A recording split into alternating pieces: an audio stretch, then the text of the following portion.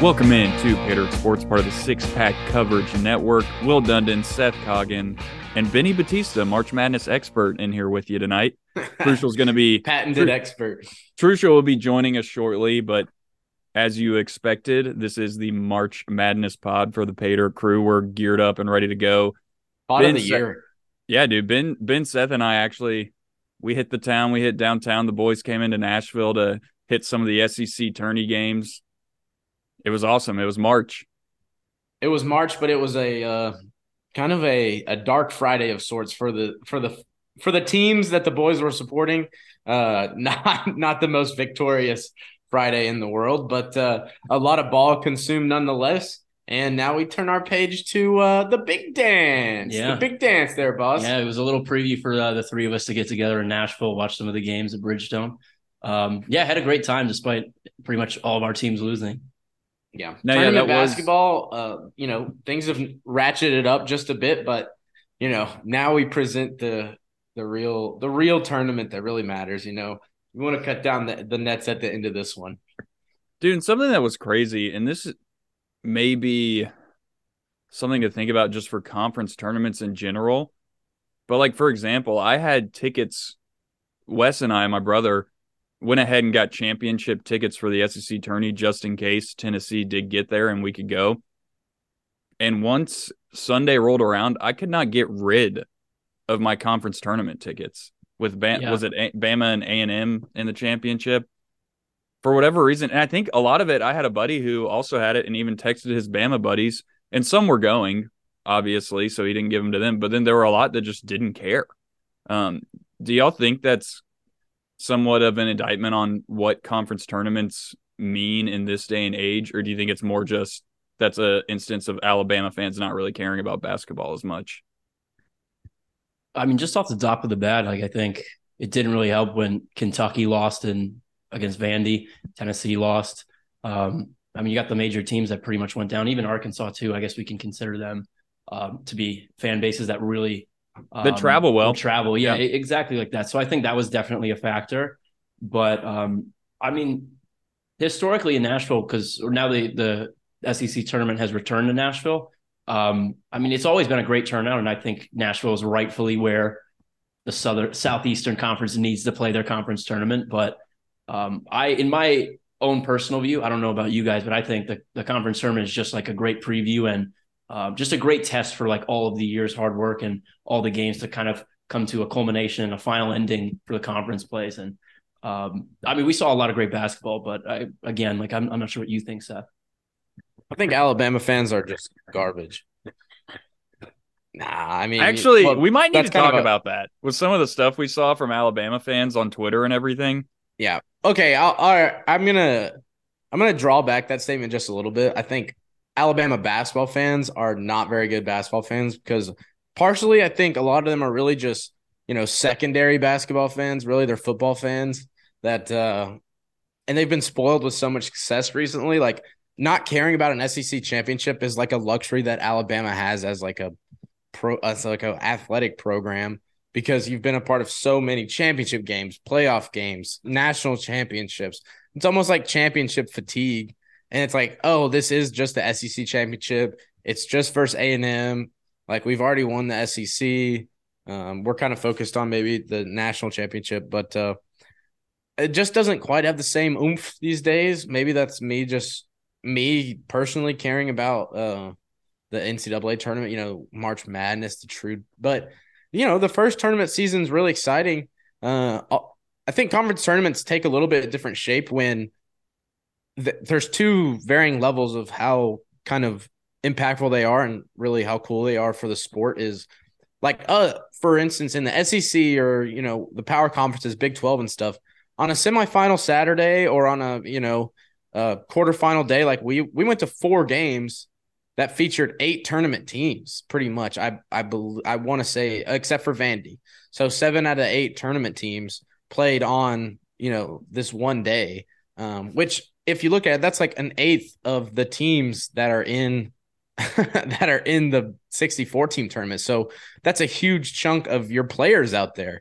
But other leagues, like one bid conferences, it's a way different level of excitement because you're essentially already in the Survive and Advance tournament. You are already in the if I lose, my season's over portion of the tournament. So kind of getting to watch all of those type of finishes and endings, and that's careers ending. Like that's people's, last game ever. And it's just down to the wire, win or lose, survive or advance. And I think it's a really fun kind of, I mean, it is an appetizer for, the 64 team bracket that we're probably going to walk through here in a second, but, fun to get to witness in person. We had some, some close friends and family and relatives, at different tournaments all over the country. It's just basketball is affecting a lot of communities this time of year. And it's fun to watch all the different styles, all the different teams. It's just a jam-packed session of good high level basketball. That's going in. That results in seasons ending. It's just the preparation for the real madness, which is what is about to happen next. The madness dawns upon us. Well, that's what I got coming, baby. March is coming. I gotta ask. So we talked about this a little bit before, but have y'all filled out your official brackets yet? Yeah, I have completed my bracket. It is sealed. Honestly, and this may be a testament to the fact that it's finally perfect, but just rattled it through straight. No errors, no markings, no like cross outs, like just pure straight down the barrel, match by match. And this is actually a thing I want to discuss, maybe even pose this question on top of your question is how do you fill out your bracket? Do you go just, start at the top, do round one, start back at the top, do round two, start back? Or do you do by region? Are you kind of moving teams ahead kind of where you want them to be? Anyway, I want to hear bracket strategy from you guys because I have mine and it's never really worked to any kind of success. Now, this year it may have produced the perfect bracket. Like that's kind of the thing about bracketology. I don't really have a way to say which method is best. Yeah, so I was thinking about that, and I actually, Seth, you talked about not crossing out or anything, and usually I don't. Usually my bracket is pure gut. Most years I only fill out one bracket, which I feel like is probably in the minority. Every now and then I'll do 2 or 3 brackets. But usually I go straight gut, and I think it's an interesting question because I'll start round one and just go all round one. Start at the top and just do it round by round, all in a row. And then you kind of get to the point, and this is what happened. I did go back and change mine a little bit because you start filling it out, and especially when you're going with these gut picks and upsets and everything, you start thinking, and with this, we've talked about this year, it seems so wide open. You get to your Elite Eight or something, and you're like, how did I even get here? Like you went down a total rabbit hole. And so, yeah, I go round by round, pure gut with some obvious, I have a little knowledge of just watching basketball go into it. But no, yeah, it's round by round, and it's crazy some of the ways we get there. But I definitely have some tasty upsets that I want to get into at some point. But yeah, boss man, I'll throw it over to you. Yeah, I think it's funny you mentioned like kind of the rabbit hole that you'll stumble upon and you'll kind of get there. You're like, how did this team end up in like the Sweet 16 or the Elite Eight? But if you fill it out digitally now, that because they have like the bracket challenges, you'll see it's just the first round. And then you get to like, especially on ESPN, you have to go through all the first round picks. Mm-hmm. But I think typically, and this is being a 2-time bracket winner, so I know what I'm talking about. But no, jokes aside, but I typically, for me, like competitively in a bracket challenge, the way you win is from picking the winner, in most cases, and obviously there's a lot of luck that is into that.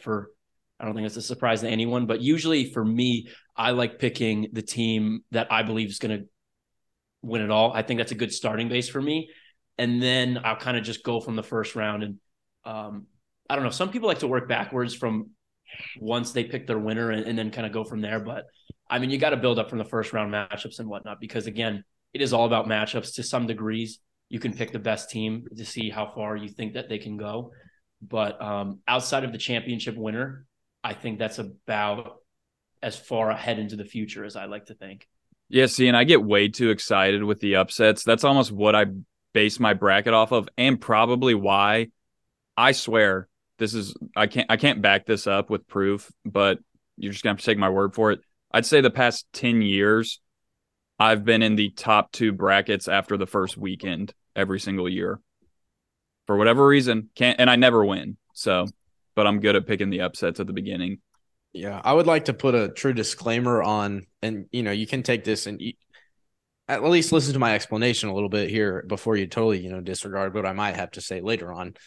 But I've come to the point in my life where if Arkansas, as an Arkansas fan, I'm filling out my bracket as an Arkansas fan at the end of the day.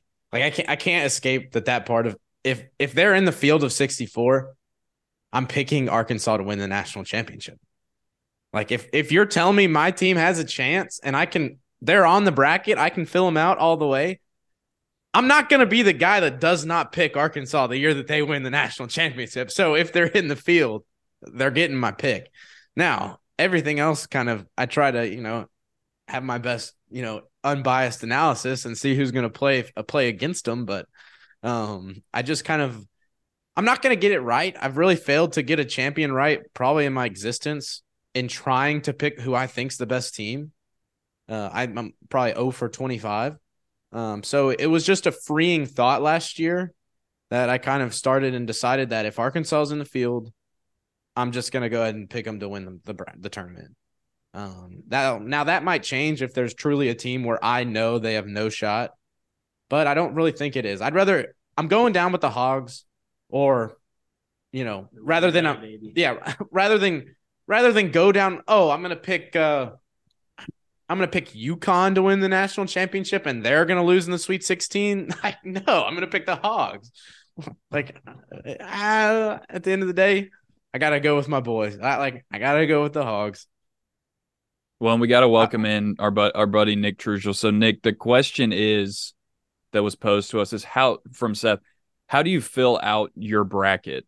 And I think the main premise of it is, do you go round by round? Do you pick your winner first? Like, what's your strategy going into it? Was this question for me? Yeah. Okay, cut out right before. I heard Nick, and then it cut out, and then, I couldn't understand. Do you mind repeating the question?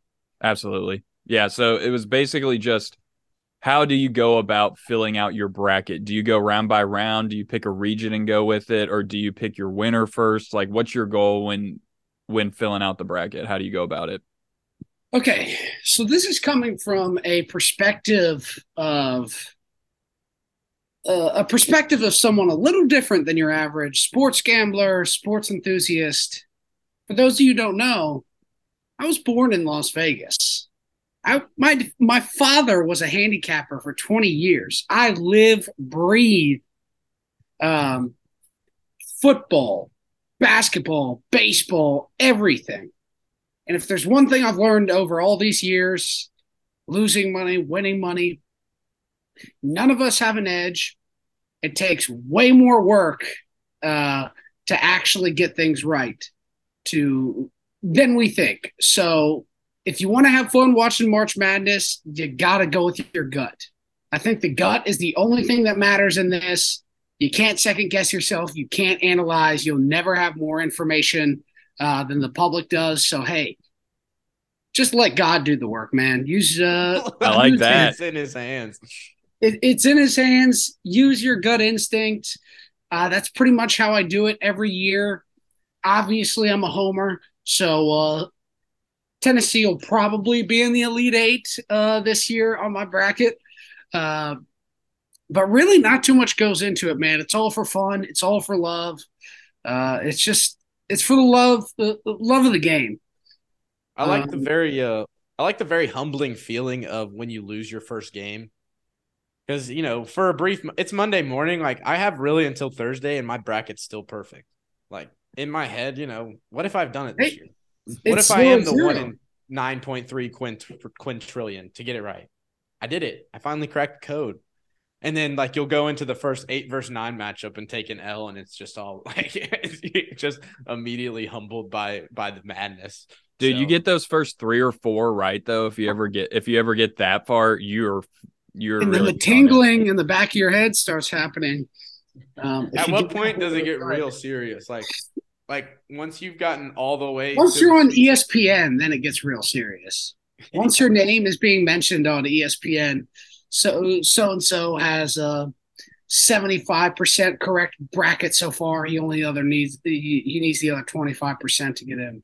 That would be more epic than a bunch of like sports record milestone chases. Like this kid has a perfect bracket all the way to the Final Four. Like he's 2 games. He's on the precipice of history. So do we think if he was, let's say he got everything right except the national title game, do you think ESPN says, screw the kid, you're not getting any money whatsoever? Like, sorry, you lost. I feel like if you were, first of all, there would be so much notoriety around you and so much buzz going into that. You have to pick up some sponsorship deals somewhere. Someone. Some NILs. Or you gotta go with a crazy hedge on that too. If you really don't, but like, yeah, exactly. Somehow you can cover yourself if you make it all the way to that point. Well, at that point, you've probably gained a following of believers who just think you are correct. Like you could just do something. Yeah, crazy. Actually, you could sell picks like Stu Feiner's dumbass, like just all day long being a character because he won the lottery. Yeah, and people would buy him. They're like, this guy almost had a perfect bracket. Why would I not go with him?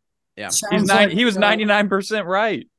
The ultimate karmic, like if maybe this is where I am as a fan of like a sports team who has had like a lot of failure and disappointment. But like the ultimate just karmic nightmare would be if you had the perfect bracket, or say one of you guys picked Tennessee to win the national championship. You had the perfect bracket all the way to the national championship game, but you had your team winning, and they lost. That was the only game you got wrong in the whole tournament, was the national championship game with like. Oof. That would just be what a slap in the face. Yeah, what an absolute slap in the face that would be. I'd be close to tasting some lead later that night. Jeez. I cannot laugh at that, but yeah, that would be as dark as you could go. Well, I want to get into our actual, just kind of our hot takes for the tournament. And y'all don't, if you do have a bracket or two lying around that you want to kind of have for notes, I don't know how I want to go about it. If I want to go just sleeper picks to make a deep run, or just some of your favorite upsets you see in the first round. Maybe that's what we go with first. Just talk about some games in the first round that you really like. I have a couple like Sweet 16 teams that are pretty. I have to assume not many people have. Oh, maybe Elite 8. Wow, yeah. I want to know what conferences you guys are feeling. Like, I think the SEC will have. I think the best conference in the country in every sport. I've got I've actually got 4 SEC teams in my Elite 8. I think that's biased that we literally just watched them in person. I think that's like skewed my brain. I think a lot of it. I have one, like I have Auburn in my Elite 8. Whoa. I like that pick. Making a crazy. Just there's a couple. That's why I say I think we got to go. I think we got to start at the beginning somewhat. Like we don't have to. Maybe we can just name some of our upsets at first, but I think we got to start at the beginning and just see where everyone's at, what we're feeling.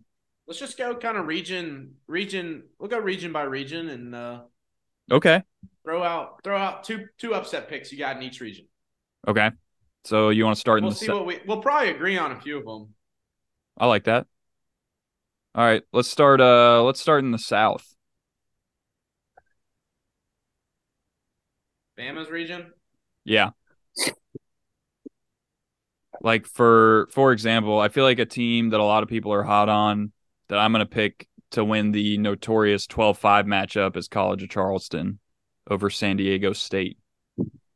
I do have Charleston as well. I'm buying the hype. You know, they're kind of a hyped up double-digit seed that has had a really strong regular season. Now, will that carry them to success? I don't really know. But yeah, I got them as well. This pains me to say, but as a Vol fan, I've known for many years how the tournament works out for us. It's never been good. Down in Louisiana, the Raging Cajuns, we're losing to them first round, baby. I have a bad feeling about this. You just said you thought they were going to be in the Elite Eight. See, I changed my mind. And we just jumped regions, but that's okay. We've gone the exact opposite route, Nick. We have chosen the two sides. Look, I just had to get this off my chest because I had been thinking about it for a while. I have Tennessee in the Sleepy Rick has been he has been showing up for too long. The Raging Cajuns know what they're doing. I think this is what gets Rick fired. So I had to get that off my chest. See, that's where you're wrong too. Even if he loses this Here, game, Seth, will you grab the mic? Or get a little closer? Yeah, there you go. Even if, I think you're missing the point because even if they lose that game, he's not going to get fired. I agree. His seat gets hot, but he's not fired. I don't think he's fired after that. But that is the domino. Okay. That crashes, that starts falling. That's the fair. Domino effect that will kill Rick Barnes right here. See, I have the opposite happening. I got Oral Roberts taking down the Dukies. I really like the ORU. I like the Eagles down there to fly high, beat Duke, and then match up versus Tennessee in the second round. That's a favorable matchup for Tennessee. I think their defense can overwhelm Oral Roberts. I got them moving on, and I mean, it's to be seen. I think I got the Vols in the Elite Eight. See, I'm thinking I'm opposite you, Nick. I'm seeing Turney Rick turn the tide, take a team that's got someone kind of down and out. You're missing a point guard, but this is the year because this is madness. He's had great teams that, have faltered, but I like a rematch with Purdue to send the Vols to the Elite Eight, get some revenge for a couple years back. I would love that. I hate Purdue. Here, let's rewind a little bit. let's sorry to get us off track there. No, you're good. No, we need it. No, trust me, we'll talk about the Vols. Let's get back to let's try to take it round by round a little bit. And let's see what Boss Man, I want to hear some of your hot takes just on this first round, maybe some upsets you see or we need to be on the lookout for. Yeah, I mean, I think if you look at the bracket overall, I don't think there's a lot of drop off in what we've seen throughout the entire season. There's not a huge amount of drop off between maybe some of the 2, 3, 4 seeds with maybe the seeds up to 8, 9, 10, and even getting up to 12, 13, 14. Starting in the low teens, I think Drake is a possible upset over Miami. I think that's a team that their player of the year, Tucker DeVries, about 6'7". His dad coaches them, Drake. So you kind of have a nice father-son combination that they're both veterans of the game, and I think they'll have a pretty good shot at upsetting Miami. I also think I've seen Kent State play a couple times, and the MAC conference is very good and has had historically a great tournament. And when you have a team that's either first or second in the regular season and then has a great finish to their conference tournament and winning the conference tournament, I think that has a lot of strength going into March, and they have a good point guard in Sincere Carey. And I believe they also have the defensive player of the year on Kent State as well. Can't remember his name, but they're an athletic squad. They have senior guards, shot makers, and they're going against a team in Indiana that has been shaky. They played at the level of their competition. And I think Kent State's a really good team, and they have a pretty good shot at upsetting Indiana. And then I think the other 5-12 matchup, let me scroll down a bit on my bracket. St. VCU. Mary's. Yeah. What's that? Yeah. So VCU against St. Mary's. St. Mary's, if for those in the audience that watched or witnessed the dud that they kind of put up against Gonzaga, who Gonzaga is playing very well. But VCU from the little birdies up in Barclays Center in Brooklyn that went to the game, they said that VCU is a really strong squad. 2 Michigan transfers in Brandon Johns and Zeb Jackson. And then they also have Ace Baldwin as an older guard that leads the way for VCU. So I think a lot of the 12 seeds have a really strong chance. I know you mentioned Oral Roberts, Seth, but we got a really strong slate of 12 seeds to have a chance to upset some of the 5 seeds. I got another 13 in that same little quadrant to stay in the same arena.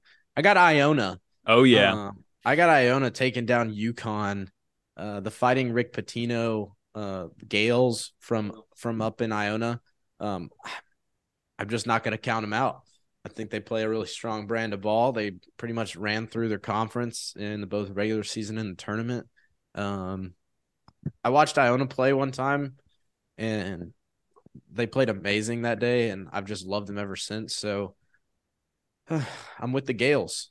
So I got VCU a 12-13 second-round matchup. See, that's why I do as well. What makes March so mad. Like, in the second round, now all of a sudden you're playing a 13 seed again, and you're a 12 seed to get to the Sweet 16. Pretty epic. Hope some of these come to fruition. But it usually is. There's some people target, and then the boss was saying this the other night. There's always an underdog that no one sees coming. That there's popular picks, there's kind of trendy upset picks, and then it turns out the big upset is something just totally out of the blue. Yeah, I think to kind of go off of that, there's two kind of sides of the same coin there. I think every year there's always a team that finishes the conference tournament extremely strong. Last year, Iowa finished the Big Ten really strong. You had the Keegan Murray and Chris Murray, the 2 brothers. And then I think they lost. I had them losing the first weekend in the round of 32 last year. And of course, I was 1 game too early and they lost to Richmond. But I think there have been multiple examples of teams that win their conference tournaments and then lose a pretty early upset game. But I think one upset to keep in mind is Colgate, who has been in the tournament multiple times in the past 5 years as a 15 seed. So I believe as a team, Colgate is shooting 38% from 3. Ooh, Texas too. Yeah, and they, again, the reason I kind of gave a prelude about those teams that really finished the conference strong is a team on the same vein as Tennessee that hasn't necessarily performed well with the amount of talent that they've had in when it comes around to March. Texas is a team that has historically or in recent years has underperformed quite a bit, and they are a talented team. They did beat Kansas. They beat TCU, a great team. I think a team like Colgate that has had tournament experience and has yet to kind of really crack the walnut of getting to the round of 32. It could be, I think that's a viable upset, and they're a dangerous 15 seed. Experience in March just helps too, especially for those mid-majors. Like, you've been there enough, you're used to it, and it's not a daunting stage as it maybe once was. That means a lot. And I like Colgate too. I don't have them winning, but I wouldn't be surprised if they were one of the big. Is it a 15 seed upset? What do y'all think about? Do y'all have your brackets up? Yeah, I'm thinking. I have one up. I just haven't filled it out yet. Okay. Well, for those of us that do, and True Show, you can kind of hop in as you please. I have some ideas. Cool. I'm thinking maybe we just hop to the Sweet 16 and maybe read off your Sweet 16 teams just to see where we're at. And I say we just do Elite 8. Elite 8? All right. Let's see. Yeah. Because that hides some of the madness you see foretold. What about first here? Let's do this. If you have like a big, if you have somewhat of a Cinderella kind of in that Sweet 16, read that off. I'm just interested to hear some of y'all's underdog picks that maybe make a run. Yeah, I didn't even. Okay, I'm right there with you. Montana State to the Sweet 16. The Bobcats from Montana State play a just phenomenal brand of basketball.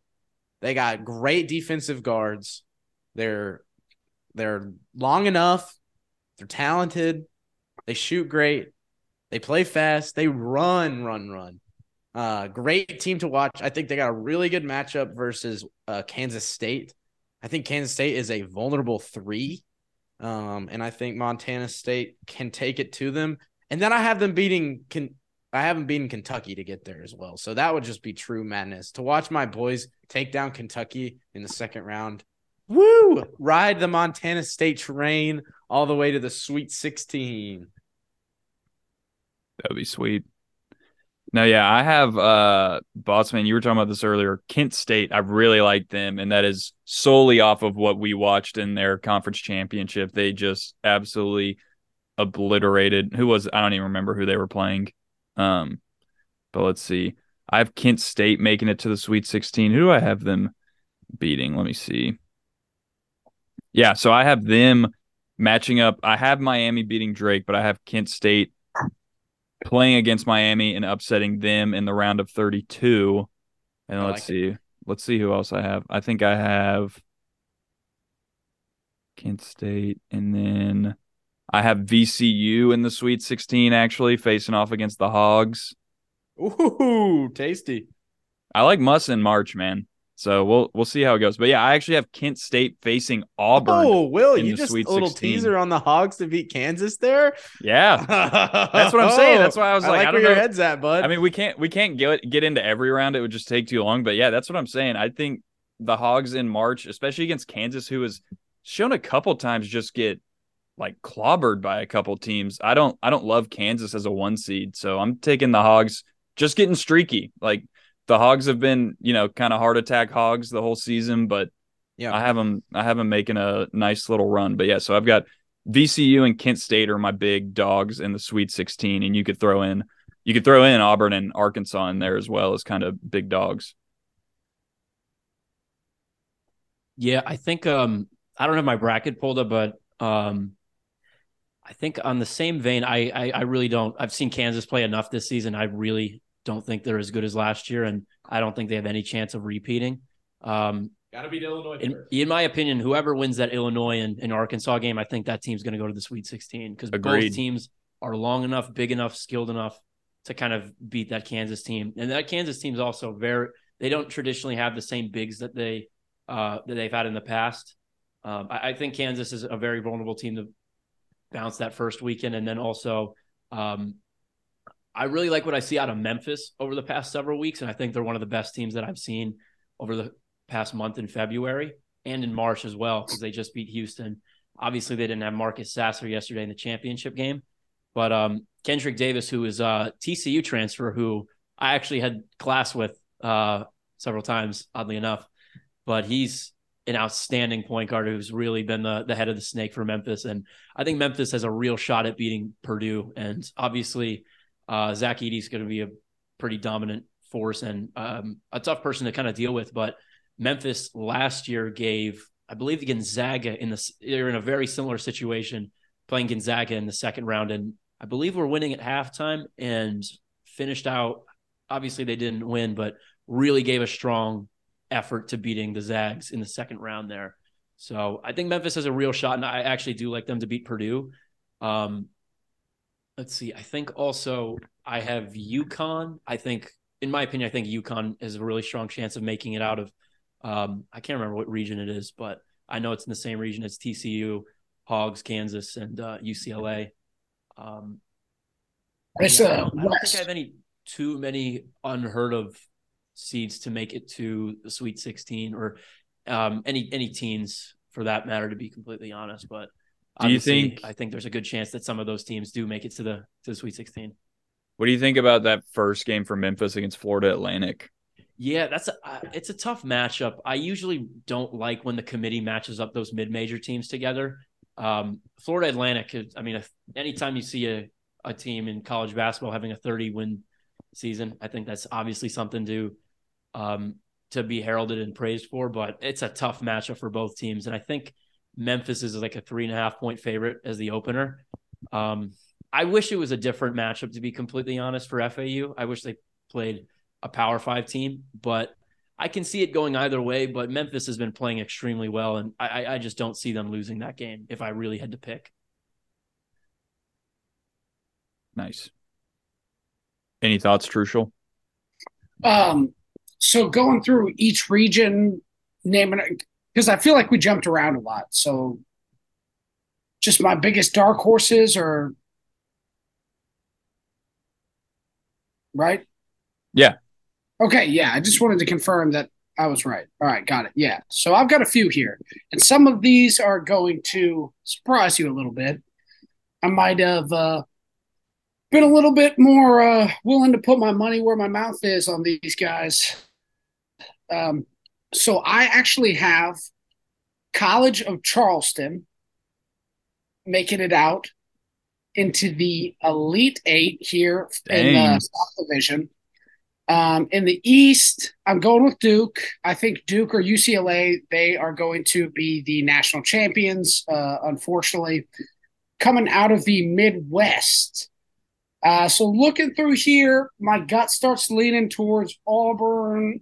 But look, man, these Aggies, as much as I hate to say it, I think they've got a lot of things rolling here. It could be the Aggies get sneaking in there out of the West. I'm going to Boise State. So those are going to be my four crazy teams to make it to the Elite Eight. A lot of this is gut feeling, but like I was talking about before, gut feeling is the most important feeling. So those are my four kind of dark horses to make it. I think the rest of the four are probably going to be some blue bloods that get their tails spanked by some of these teams. And this tournament is just so open up for grabs that I think it's going to be madness at its finest. It's just going to be upset after upset after upset, and I can't wait to see it all. Dude, and you mentioning Boise makes me think back to when we were talking about going down a rabbit hole when making your bracket. And I noticed this. I have some sort of Mountain West bias when it comes to March, especially in the first round. I usually pick a team like Nevada to make a run. I didn't this year, but for whatever reason. The Elite Eight or Final Four one year? Yeah. That was when Musselman was still there, actually. Mm-hmm. Okay, there you go.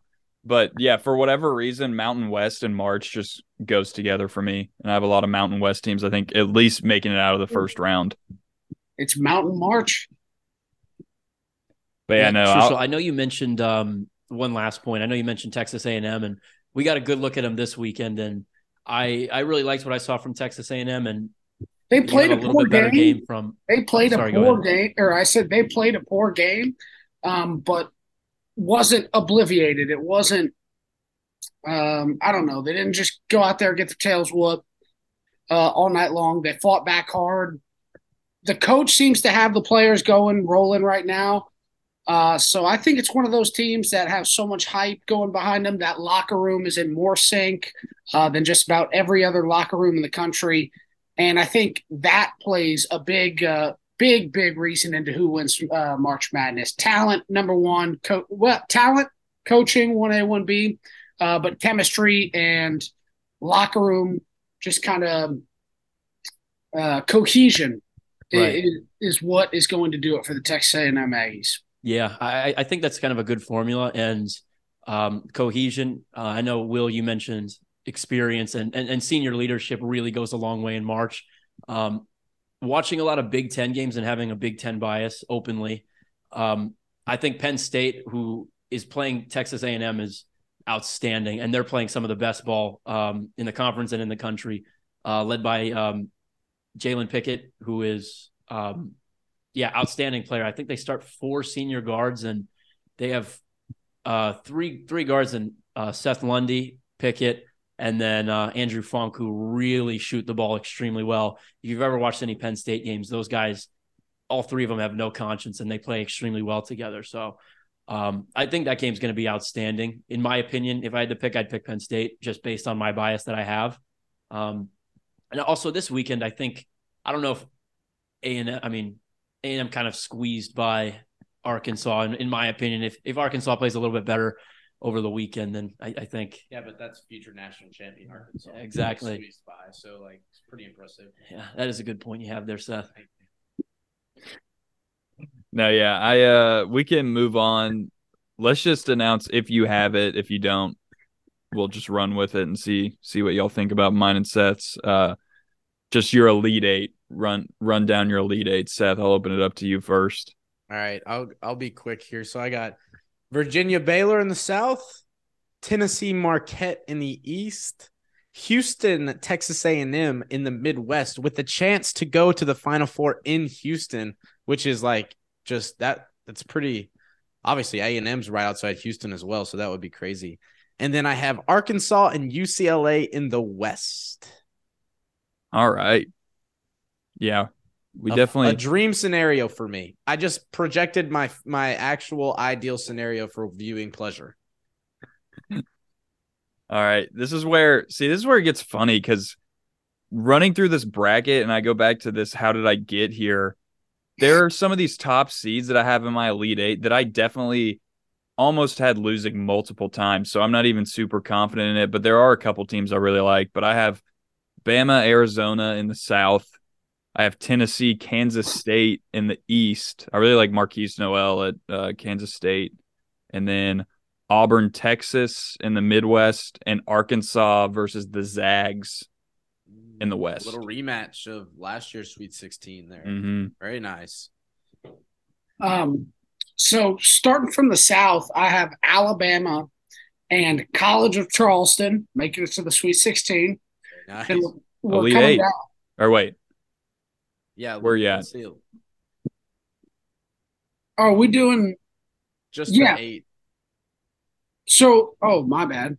Good Lord, I'm looking at this terrible. So going to the Elite Eight, I'm going to have Alabama and screw it. We'll go Virginia. Are you doing this live?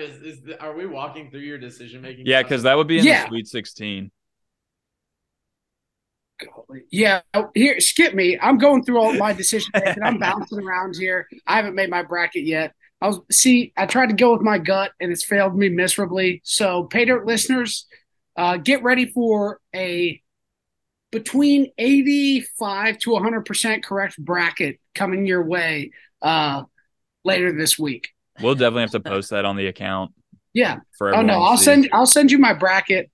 I have to do some research. I was going off some gut feelings. Once I get my research first and then start using my gut, that's when we get the pot cooking. All right. Yeah. All right. I'll give my picks. So I believe it's the first. I don't have my bracket or my completed bracket in front of me, but in the South, I have a little bit of chalk. I have Alabama, Arizona. Down the bracket in East, I have Duke and Marquette, who I absolutely love Marquette. I think Kolek, the player of the year in the Big East, really runs the show, and I think he's one of the best passers I've seen in recent years. Just wanted to give a shout out to him. In the Midwest, I have Houston and Xavier, and then in the West to top off, I have UConn and I think it's either Gonzaga or UCLA. We'll say Gonzaga. Yeah, But because yeah, they would. not a whole lot of upsets going into the Elite Eight there. There you go. But enough. UConn would be a pretty good upset. Yeah, I kind of flirted with Duke and Memphis, but I like what I see out of Duke right now, and I think they're putting it together. They're definitely playing But hot. I wouldn't be surprised. But again, Memphis is one of those teams that could lose in the first round, and they are good enough to make a decent run. But who knows? It's madness. UCLA is a weird team for me too. I have them in the Sweet 16, but I had trouble picking against them at first, and then even picking them a couple times, just going throughout. But UCLA is one I'm interested in. Obviously, how far did they get last year? Was it last year they made a big run, or the year before? No, it was 2 years ago with Johnny Juzang. Yeah, they had a good run when they beat Alabama as the 2 seed, and then Michigan as well. So, as a Michigan fan, that was kind of a gut wrenching loss. But Yeah, they were one shot away from going to the national championship. That was crazy. The biggest shot that I'll never forget though is the Michigan Trey Berg from about 5 feet from behind the against that Kansas team. Yeah, against that Kansas team. I was downtown in spring break and I was the only one awake. And so I saw him hit that shot. I started going screaming nuts, woke my parents up, woke my sisters up. But that's one of my most ingrained basketball memories in my head. Yeah, as a Michigan fan, that was easy. I vividly remember watching that game, and I think they were down 10 with maybe 2 or 3 minutes to go. And it was unreal. Yeah, that was an outstanding team that Michigan had that year. A lot of pros on that team.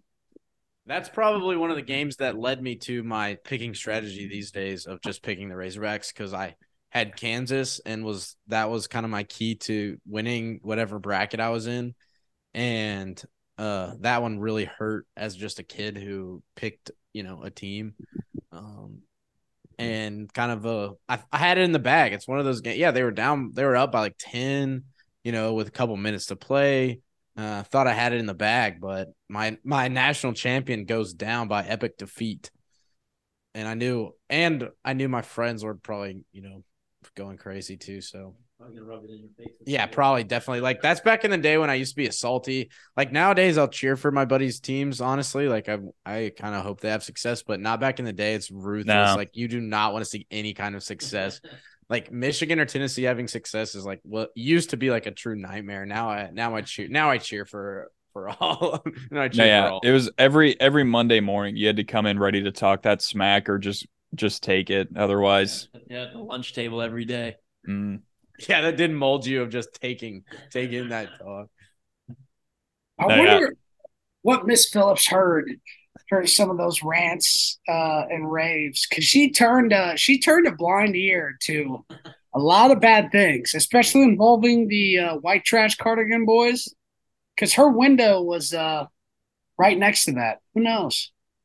Yeah, for the listeners that don't know, we all, Ben, Seth, Trushel, and myself all went to high school together, so there are plenty of stories we could probably unravel, but I don't think Trushel's wrong in stating that. Yeah, no need to get too in depth, but funny story for a later time. But no, I think I like that little memorable March Madness moment you brought up. I think that's foreshadowing what we might have to finish off with. But first, let's go ahead and kick off. So Final Fours, I'll go ahead and kick it off, and I'll finish out my bracket here. So I've got Arizona versus Kansas State, and then Texas Gonzaga. And again, how did I get here? Texas. I'm with Benny. Like, I don't even know if they'll make it out of the first round or two, but for whatever reason, I just kept going with them as I was building my bracket. So I've actually got Arizona beating Kansas State and Texas beating Gonzaga for an Arizona-Texas national championship with Arizona winning. Who wants to take it? I'll go up next, and like I said, we're doing a little off the rip here. But first of all, I'm going West Virginia in the Final Four. Then we're going to just off the dome. I'm going to go West Virginia. That's an opinion. Yeah, that's. Excuse me, Virginia. They were right next to each other. little misspeak there. So we've got Virginia, we've got Duke. Coming from that side, and then let's see here. Going off gut feeling. God, well, my bracket just broke. That's not good. Oh, here we go. So, my final two teams making it to the NCAA tournament final game. Let's see. Okay, so I have. Out of the Midwest, let's see. Houston, screw it. I think Houston, their defense is too good. The Cougars got something going on there. We'll take it. And then out of the West, got to go UCLA. Very nice. Very nice. I got UCLA or Duke are my two. Oh, wait. So, yeah. So just quick. I mean, do you have your champ, or you You still just working on your gut there. You got to let Well, your gut have a little more time to UCLA digest it. Duke would meet in the championship there, and honestly, because Duke would win me a lot more money, so we're riding Duke, baby. Let's go. Wow, Duke to the ship. Hey, that's a perfect dark horse here. Your Duke cannot be a dark horse. Literally, that's not how Duke it is the works. dark horse this year, man. Everybody's counting them out. No, I'm calling Travis BS. Coach K. I'm calling it right now. I'm saying that Duke, they can be an underdog or something, but they're not a dark horse. If Travis Kelsey and like Stetson Bennett, they considered themselves underdog dark horses. There you go. Hey, fair point. Fair point. I'll allow it. All right. Well, I got Baylor versus Marquette, with Marquette making the national championship to face off versus the winner of Arkansas and Houston, with Arkansas getting the edge over Kelvin Sampson. Shout out Houston. I am hoping they make it to beating Houston in their own city would be pretty disrespectful, which would be even better.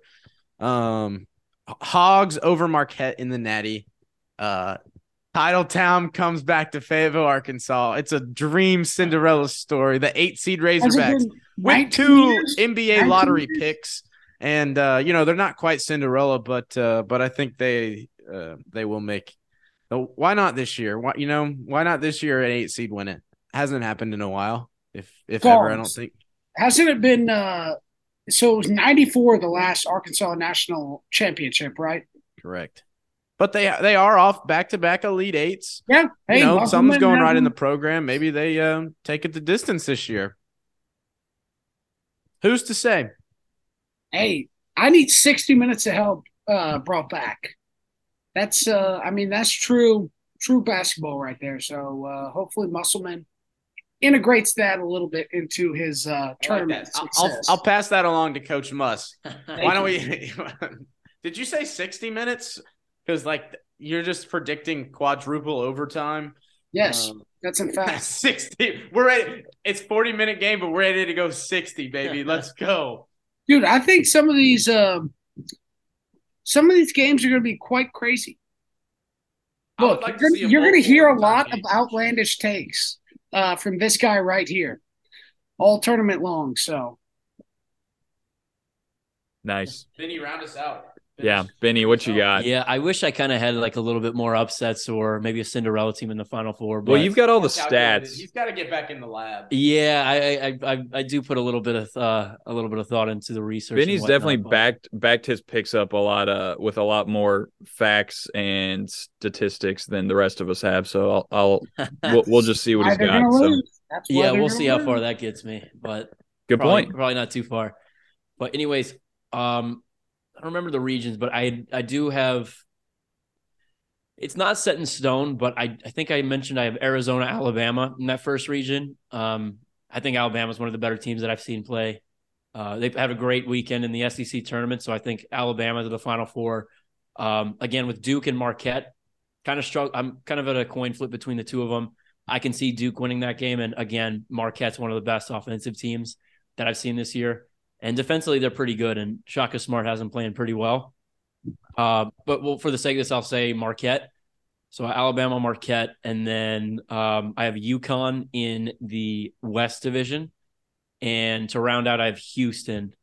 And I have Houston winning it all because I think they're the best team that I've seen this year. And again, I think a dream scenario would be kind of has there ever been a hometown team that has won in the Final Four where they are located and the city's the Final Four is in Houston this year. So I think that'd be awesome to see.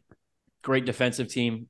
A lot of great talent on that team. Jarris Walker, potential top 10 pick in the draft this year. And then Marcus Sasser, if he makes it back or if he has a full go this year, I think, or in this tournament, I think Houston's going to be a tough out, and they're going to be playing for that championship in their home city. I like it. I'm going to circle back to Trucial's point about most memorable March moments. and I want to hear from y'all. And this can be good or bad, just memorable. That's what we're looking for. So go ahead and give me one, give me two or three if you got it. But yeah, I want to hear some of y'all's most memorable March moments. I got three here, and some of them are, hey, crazy buzzer beaters, but some are a little off the wall here. So the first one I would say is the Villanova shot. I can't remember Jenkins.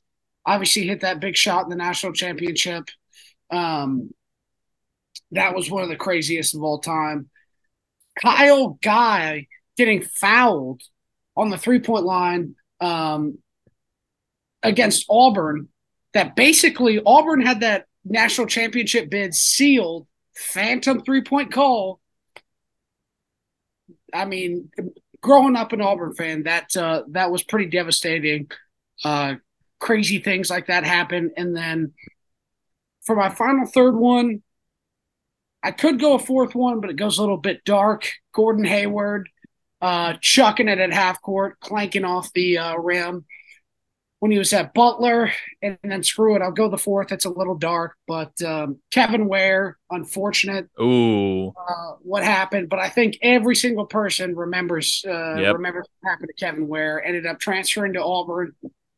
Louisville did win the national championship that season, and he played basketball again, man. So that's one of the most memorable, but just feel good stories of all time. Yeah, that's a good point. The Kevin Ware one actually is kind of I mean, I remember where I was when it happened. I was in my homeroom class and we were watching it on our phones and stuff. And everyone who was watching it immediately was like, did you see what just happened? And the Ray Allen shot, I remember watching that on my dad's bed with my sisters. Just that was one of the greatest shots in NBA history. But I'm gonna steal all y'all's greatest memories. So I'll shut my trap and let you guys talk. Take the floor. I got the Mario Chalmers shot against Against D Memphis. Rose. Yeah, because once again, I'd chosen Memphis, like was rooting hard for Memphis. Loved that team. Loved I mean, how could you not do? D Rose was so sick. They were so fun to watch, and they could not make free throws down the stretch. And yeah, you missed your free throws, and Mario Chalmers hit a crazy three for Kansas. And yeah, it was an epic game, like a truly like capturing game. I believe it was even finished in overtime. Just extraordinary game, definitely captured. And then honestly, my other memories would be just like times or memorable stuff of like being in elementary school, third grade class, Miss Lytle bringing out the TV for March Madness when the Vols are on like an early Thursday. It was like my first exposure to like, oh, March Madness is bigger than like work or school or anything else. Like we're watching the Vols play in March Madness. Probably a Bruce Pearl team if I had to guess. So one of his when they were like, top a high seeded, and I remember, yeah, it was just like the Vols they were just dominating this team, this lower seed. But that was just kind of like that was like a young first like true turning memory of like, wow, this is bigger than just my normal basketball games. People are excited for this action. Or going to like a sports bar super late with my dad when Arkansas played like USC we were like a 12 seed, barely got in the tournament. Just late night action. Me and my dad going to the sports bar, watching the Hogs. I was young, we had to go there because every game wasn't, we didn't have every single game probably on our television at the time. Before every single game was broadcast nationally. Had to go get the pay-per-view at the sports bar to watch the Hogs. But all good. I mean, so many memorable moments in the tournament, and usually involve kind of who you watch them with or like where you watch them and how you enjoy them together. It is kind of the true like, oh, did you see this? Or, oh, come here, this game, like this just happened, or just kind of a communal event that we have in sports. Yeah, no, I'm going to go with a couple of mine were similar to y'all's. I'm going to go with the Mario Chalmers, that beating that Memphis team that I think hadn't lost up until that point, as well as number one Tennessee, didn't they? Oh, you're right. Never mind. They had like 38 wins or something, though. Did I thought they beat? I think we beat number one Kansas and then lost the following. I can't. We're getting mixed up. But anyway, yeah, the Mario Chalmers shot, the Kansas beating Memphis is definitely one. The Gordon Hayward, I can still see that just barely missed half court shot. And then I think my other one is kind of a string of a few, but just the March heroes that we get, the guys from the mid majors that you're never going to see again. Their legacy is purely in March. And I'm thinking of Ali Faroukmanesh at Northern Iowa sealing the deal against Kansas. Timmy. Yeah, but just like seeing some of the, I like the little guards, especially that are just chucking up shots with funky shooting motions Who that was are that guy from Ohio recently? It's funny you mentioned that, Trushel, because that was one of my Preston, Jackson Preston. Yeah. Jason Preston, from Jason Preston. Past couple of years. It's funny that you mentioned Ohio, Trush, and then Will, like some of the smaller guards that kind of make a name for themselves in March, but because they come from those mid majors are not really heard from again in the NBA, but they do make a career overseas. So in 2012, the first time that I remember the tournament being in Nashville, I have a couple Michigan memories, but this one, I believe it was 7th or 8th grade when Michigan was they were playing in Nashville, and I went to the game. They played Ohio. Yeah, and I was Ohio there. had this guard named DJ Cooper that was about 5'9", and he was a lefty. He was a transfer from Ohio State or something, right? What's that? Wasn't he a transfer from Ohio State or Michigan State? Okay, that was you're really making me open up my vault here. So they had a guard named I think his name was Walter Offit. So he was from Ohio State, but DJ Cooper, and they also had Clark Kellogg's son who was on Ohio too. So they made a big story out of that. But this guy DJ Cooper was outstanding, and he beat Michigan. Clark Kellogg's son. What's that? Did he play at Gonzaga too? I don't remember. I know for a fact I think his name was like Nick Kellogg. He played at Ohio, but they went to the Sweet 16, so they beat Michigan, and I can't remember who they played in the second round, but they almost beat North Carolina in the second or in the Sweet 16. But on the same vein, in that same tournament, I don't know if you guys remember, have to give them a shout out. There were 2 15 seeds that won that year against 2 seeds. It was Norfolk State beating Missouri, who I had winning it all. And then if you remember Florida Gulf Coast, when they beat Georgetown. Slamma Jamma, Florida Gulf Coast. The same year as Norfolk State. I think I'm mixing up years, but it was, you're right. It was Lehigh beating Duke. And then, Norfolk State. Yeah, Norfolk State. I think that's what it was. I'm mixing up I think it was the following year of was it Dunk City or Lob City? Yeah. Lob City? Yeah, Lob City. But it was Dunk City. Lob City was the Clippers, yeah. But that was I remember watching them. That was an awesome win. I think it's still up on YouTube. I got a couple others I'll try to rattle off quickly. And then when Michigan made the title run against Louisville in the national championship, talk about a phantom foul when Trey Burke blocked that shot on the against the backboard against Peyton Siva. Oh yeah, I was at that game, so I distinctly remember that one. It was in Atlanta, and then a couple other Michigan ones real quick. So the Jordan Poole shot, I remember coming back from spring break sophomore year and Jordan Poole beating Houston for that massive win. That was crazy. And then I would say my most recent memory. So I was living in New Jersey with Toe, my brother who went to Michigan. And so we were in New York watching at a Michigan bar at for the Michigan-Tennessee game. And we were talking so much smack to you guys about that game. That was, as John Bautista likes to say, that was a classy win. So that was honestly watching it in a Michigan bar and having Toe with me and watching that Michigan game, beating the chosen team from Tennessee, thinking they had a dream scenario. If you watch that game, it was, I think they won that on like that hook shot from Eli Brooks to kind of close out that game. I would have been so heated if I was one of you guys watching that. Was that when Just wanted to bring it up though? Missed a free throw? No, that was way longer ago. I was gonna say that Michigan, the Darnell Stokes charge or 16. block. Yeah. Was it Howard? Jordan Jordan Morgan. Yeah. That I remember watching that in our buddy Lyndon's basement, just going absolute bonkers both ways. Yeah, because growing up and if your teams faced off in crunch time, and Tennessee and Michigan seem to have faced off quite a few times, like for the amount of times that they, they've had their fair share of turn. Yeah, Michigan definitely has had their number in March. But yeah, that one was pretty funny, just seeing Lyndon just absolutely freak out. Terrible call. So Tennessee Michigan matchups are always very memorable. I'm going to have to give an honorable mention, and I say honorable mention because it wasn't in the tournament, but the Kimba step back in the Big East tournament, I think everyone remembers that very vividly. I can see it now in, I believe, Madison Square Garden. So wasn't that the same year they had the 6 OT game? I don't know. They won the Natty that year, didn't they? Yeah. Yeah. I think that's it. But yeah, guys, anything else before we close it out?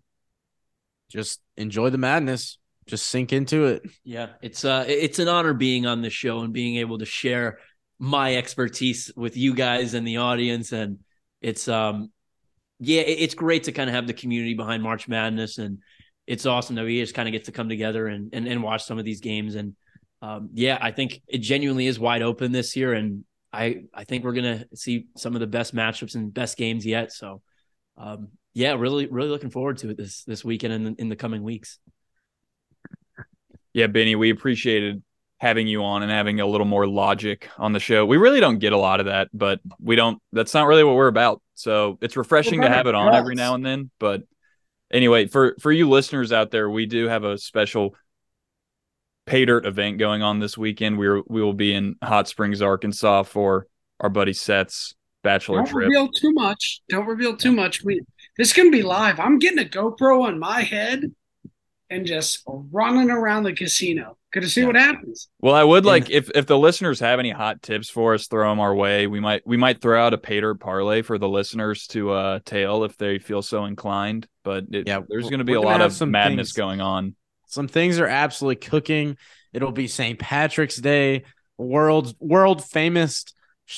shortest St. Patrick's Day parade in Hot Springs, just on top of all the other basketball and ball watching and food eating going on by the people. Parade? Why didn't we make a Pay Dirt Sports parade? Are you kidding me? We could probably get in there. Yeah, we could. I'm sure we could be part of it. It's 98 feet long. That's not that bad. Yeah, the parade. We should wear our shirts. Oh, I thought you were saying the float. No, it's the whole parade. It's the world's shortest parade. Oh yeah, we could probably enter in 6 floats into this thing. We could sponsor the whole parade. Or myself on a go-kart. Put some Pay Dirt. We could sponsor this whole parade. 98 feet? Are you kidding me? The Pay Dirt Classic? They said it's super long. Like there's so many people that are part of it, but it's only 98 feet. Interesting. I'll have to get the owners on the horn here soon to see what I can pull together. All right. Well, with that, we'll go ahead and close it out, guys. Thanks again for listening. This has been Pay Dirt Sports, part of the Six Pack Coverage Network. Check us out on Instagram and Twitter at Pay Dirt Sports. Be sure to check out Six Pack Coverage at sixpackcoverage.com and at Six Pack Coverage on Instagram and Twitter. Guys, thanks again for listening. Enjoy madness, and we will see y'all next week. Pay Dirt out.